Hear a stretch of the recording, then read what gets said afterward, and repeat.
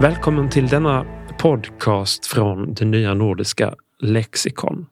Vi är på Södertörns högskola, lite söder om Stockholm, med forskare och studerande från Århus, Helsingfors, Lund, Bergen och Köpenhamn. Det nye nordiske leksikon er en samling af artikler, podcasts og film baseret på forskning om den nordiske region og verden. Denne podcast handler om, hvorfor klimasnakken ikke fører til handling. Detta är det andra av 2 poddavsnitt som handlar om klimat och vilka former för språk vi använder när vi talar om klimat. Jag heter Mattias, jag studerar till musiklärare. Jag heter Christian och jag är 17 år. Jag går på Bergen privat gymnas och studerar olika fag inför gymnasium. Och vi har bjudit in Maria Wollratz Söderberg, docent i retorik på Södertörn högskola i Sverige. Hon leder även själv en svensk podcast som heter Klimatgap, som handlar om gapet mellan kunskap och handling vad gäller klimatfrågor. Precis, den handlar om att det är så en stor klyfta mellan det vi vet och vår attityd till klimatet. För vi vill ju alla lämna en bättre värld efter oss. Och de flesta svenskar och de flesta norrmän och de flesta danskar vet att vi befinner oss i en allvarlig klimatkris. Och ändå så lever vi som om vi kunde fortsätta precis som förut. Och våra utsläpp minskar inte alls i den takt som de borde. Vad var motivationen din för detta? Det var ju egentligen från början var jag inte dugg intresserad av att göra någon podd. Det var en kollega som tjatade på mig om att vi borde göra en podd av det här. Okej då, sa jag, ett avsnitt kan vi väl göra då. Och sen visade det sig att det var ju ett fantastiskt sätt att kommunicera med helt andra grupper än... Jag har alltid tyckt att det var roligt att prata med folk om forskning. Och att sätta den forskning jag gör liksom i spel i olika sammanhang där den kan betyda något, tycker jag är jättespännande. Men det har varit fantastiskt just med poddarna därför att det är ett format som tillåter långa och djupa tankar och som människor står ut och lyssnar på. Ni vet hur outhärdligt det är att lyssna på en föreläsning. Att se en föreläsning inspelad, då måste man vara en fantastisk, skicklig, karismatisk scenperson för att det ens ska gå att stå ut. Men poddar, till och med av lite sämre kvalitet, det kan vi stå ut och lyssna på medan vi lagar mat eller vad vi nu gör. Och det har gjort att vi har fått till stånd dialoger och kontakter med andra grupper än vad vi hade tidigare. Och det tycker jag har varit jättekul. Jag tror vi har gjort 49 avsnitt nu av podden Klimatgap. Och det är jättemånga som lyssnar till vår oerhörda förvåning. Och jag tänker att det här är faktiskt väldigt viktigt att vi forskare vågar kliva utanför the comfort zone, som ofta kanske är vårt eget kontor eller akademin, och delta med vår forskning i olika samtal och sammanhang där den faktiskt kan betyda någonting. Men det är också lite läskigt. Därför att för det första kan man få skit av olika slag. Och för det andra så är det så att vi forskare ofta har koncentrerat oss på någon liten strimma av vetandet. Men när man ska sätta kunskapen i relation till en värld av problem som är ganska komplex och sammansatt, då går det inte att stanna i sin lilla strimma, utan man måste vara lite insatt runt omkring det där också. Och då riskerar man att trampa fel. Det har jag gjort några gånger. Jag försöker hela tiden när jag ska djupdyka i något tema när jag är utanför akademin, i någon artikel eller någonting sånt där, försöker jag alltid läsa på riktigt ordentligt om det som gränsar till min egen kunskap, men som jag måste ta upp. För ni vet, retorik, det handlar ju om hur vi resonerar och sådär. Men det går inte att koppla loss helt från faktan bakom. Alltså ta teknikargument till exempel, som är så vanligt att vi använder oss, att tekniken kommer att rädda oss. Det är ett problematiskt argument därför att det inte stämmer faktamässigt med verkligheten att tekniken enbart räcker. Det finns forskning som säger det, och det finns historik som spelar roll också. Och det betyder att jag kan inte bara prata om de retoriska perspektivet. Jag måste också prata om fakta. Och då måste jag läsa på. Då ber jag alltid kollegor hjälpa mig så att jag har torrt på fötterna. Men så blir det tokigt ändå. Och jag tror att det blir tokigt ändå någon gång ibland. Men det räcker för att jag ska bli lite rädd och tänka, nej, aldrig mer. Men sen så försöker jag igen för att jag tänker att det ändå är viktigt. För om inte vi forskare vågar delta i de här debatterna och dialogerna, vilka tar då den platsen? Det är kanske någon som är mindre insatt än jag. Så att jag tycker att det är svårt, och jag vet att många kollegor nu när klimatförändringarna eskalerar och politiken är tydligt otillräcklig. Det är många som är väldigt frustrerade och undrar hur ska jag göra? Hur ska jag bli mer? Hur ska jag flytta fram positionerna? Hur ska jag bli mer aktiv med min kunskap? Men utan att riskera min vetenskapliga integritet som är liksom min viktigaste valuta. Så det är inte så lätt. Det är också en grej faktiskt som jag jobbar med i ett nätverk av forskare, den frågan. Ja, for det står på hjemmesiden av podcasten din at dere snakker om, og nå må dere unnskylde oversettelsen min her, gapet mellom kunnskap og handling i klimatfrågorna. Vi vet at vi måste stilla om till ett mer hållbar livsstil. Ändå är det så svårt. Vad är det som hindrar oss, och vad kan få oss till att ändra vår uppförsel? Kan du förklara vad du menar med gapet mellan kunskap och handling? Jag tror också att du har skrivit några artiklar om samma ämne. Ja, vad jag menar med det är att vi vet jättemycket om vad vi egentligen behöver göra. Men så gör vi det inte. Eller så vi fortsätter lite som vanligt, business as usual. Och då kan man ju, då vill jag gärna säga faktiskt någonting om vad det är som verkar påverka människor att faktiskt överkomma det gapet. Och då verkar det vara så att viss kunskap spelar roll. Till exempel kunskap om storlekar och om vilka saker som verkligen påverkar klimatet mycket och lite. Så att man kan göra vettiga val. Det verkar också påverka människor att man har fått en erfarenhet eller upplevelse av klimatförändringar. Så att man kan just se det framför sig och fatta det på riktigt. Då blir den här kunskapen som man kanske har haft latent om klimatkrisens allvar, den har legat och skramlat i bakhuvudet, den blir verklig. Men sen behövs det också att man fattar krisens allvar. Och många verkar ha behövt bli rädda. Och ordentligt rädda. Och om det då också finns ett socialt sammanhang, kompisar, arbetskamrater eller släktingar eller någonting sånt, grupper på sociala medier där man kan dela det här. Och då kan man ofta omvandla den här rädslan till en drivkraft som får en att själv ställa om och kanske engagera sig utöver egna livsstilsomställningar. Och då kanske man också kan få inspiration och förebilder och tips som gör att det inte framstår som så himla läskigt heller att ändra beteende. Det verkar gå att ha ett gott liv i alla fall. Och man kanske också har människor runt omkring sig som man kan dela att det är ganska jobbigt att bryta vanor och att avstå någonting som man gillar. Det verkar behövas att man faktiskt får erkänna det.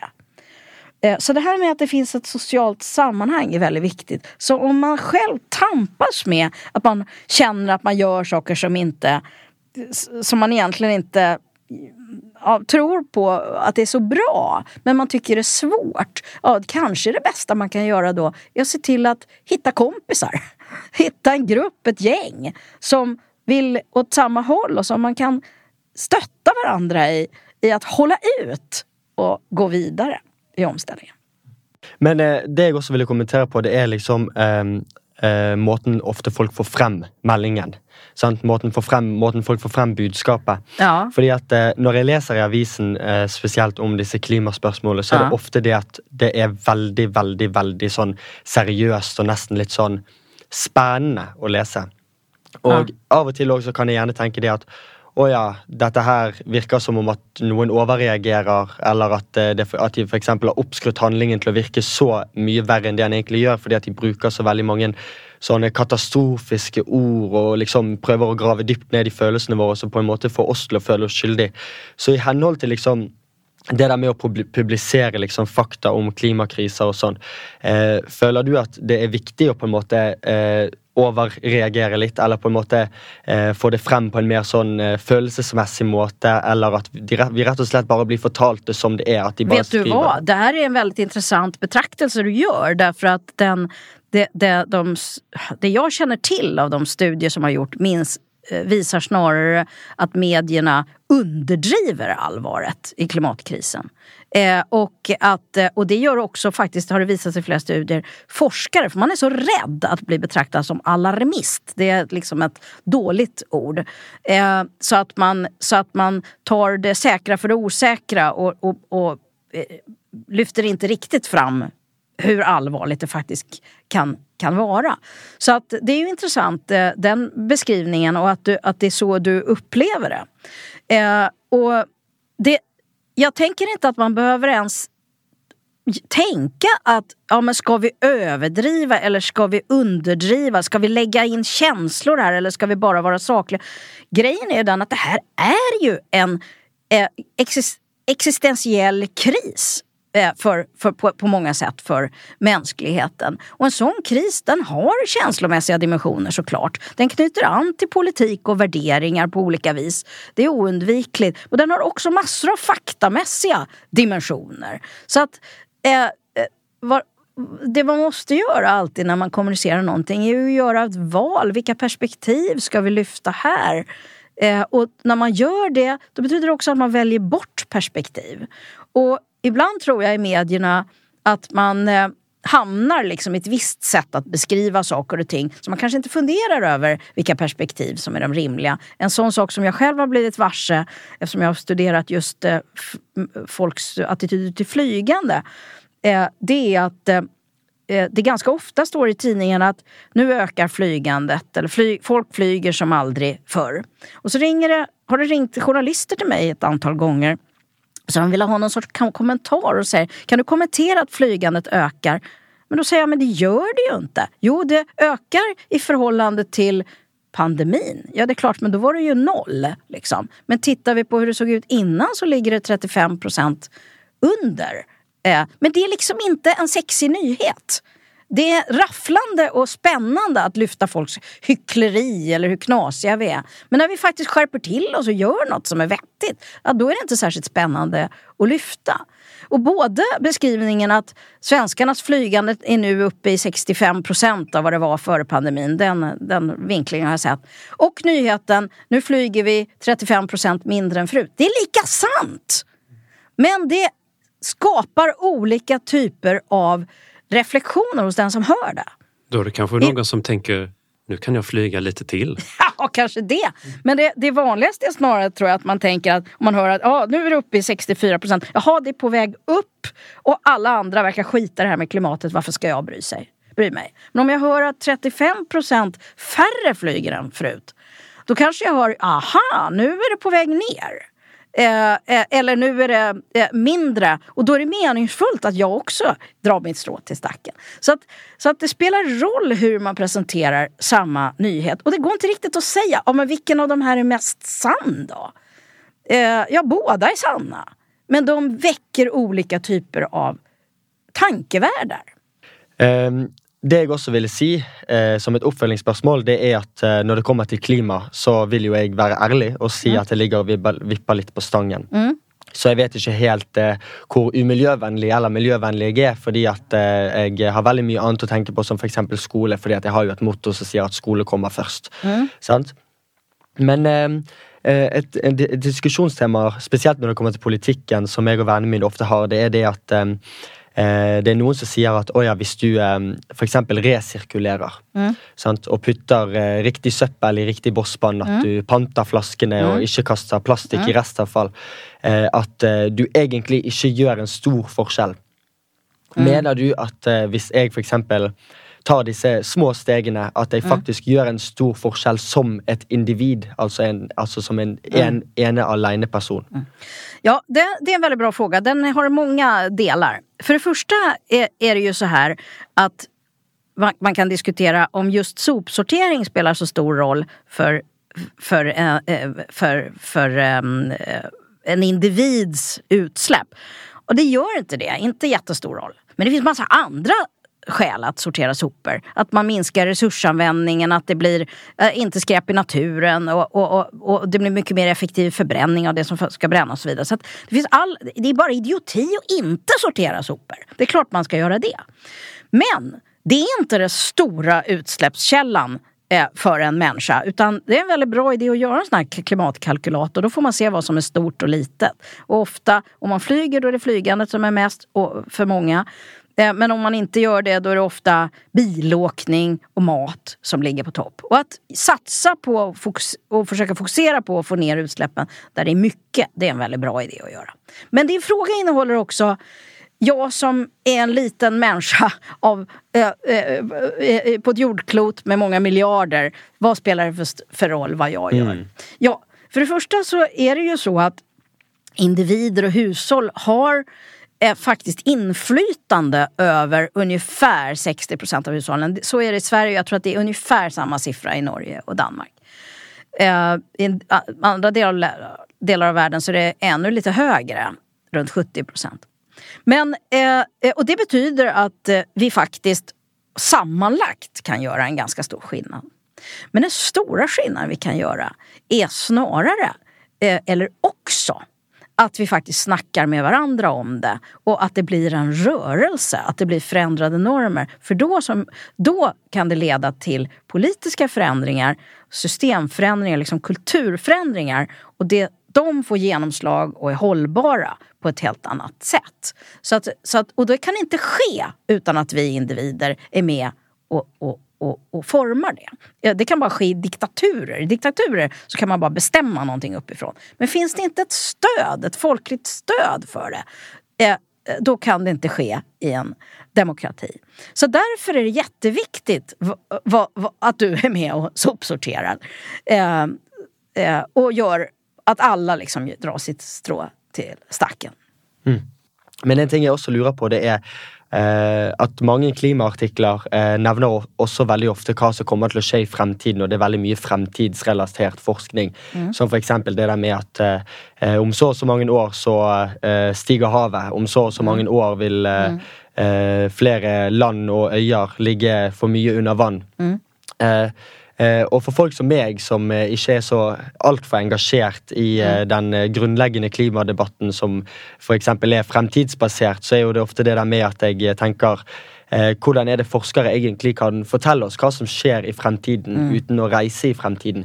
Så hvordan kan egentlig forskningen deres få sånne folk som meg da til å tenke at men dette her er faktisk fremtiden, og dette kommer til å skje? Det skulle du egentligen fråga min forskningspartner som heter Nina Worms, som är teknikhistoriker. Hon har precis forskat om detta med modellering och sånt där. För det är så man gör. Man tittar på, man skapar modeller utifrån vad som har hänt tidigare, utifrån en massa mätningsserier och sånt man har gjort. Och så gör man olika typer av scenarier, och så räknar man ut vad som är sannolikheter för det där.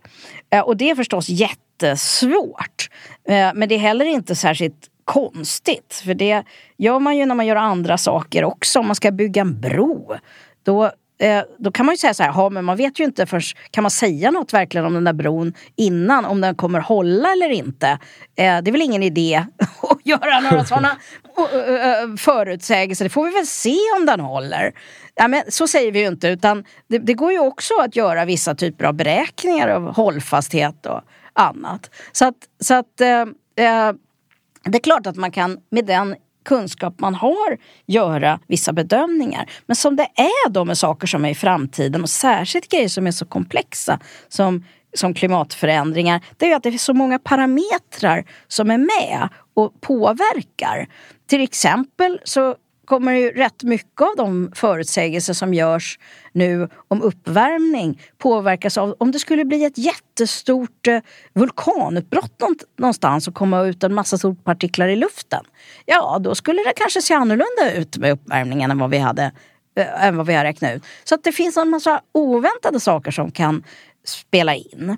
Så det är klart att man inte vet exakt, men man vet med en stor sannolikhet, och man vet vart det barkar. Men man vet inte riktigt hur snabbt det kommer bli och vilka effekter det kommer bli. Ja. Tusen tack till dig, Maria Wollratz Söderberg. Ja, det var kul. Vad roligt att ha dig med här i podden och att prata om de här svåra frågorna. Ja, roligt och svårt. Det är roligt och svårt och nu ska vi gå vidare ut med mycket klokare. Ja, mycket klokare. Kommer säkert att se på världen med lite nya perspektiv. Kanske det. De studerende, du har lyttet til, var Mathias Karlberg fra Lund Universitet og Christian Lytro fra Bergen Private Gymnasium. Forskeren, du har lyttet til, var Maria Wollratz Söderberg fra Södertörn Universitet. Podcasten produceras av nordics.info vid Århus universitet i samarbete med kollegor från Norden och omvärlden. Nytt nordiskt lexikon stöttas av AP Møllerfonden och är en vidareutveckling av University Hub Reimagining Norden in an Evolving World.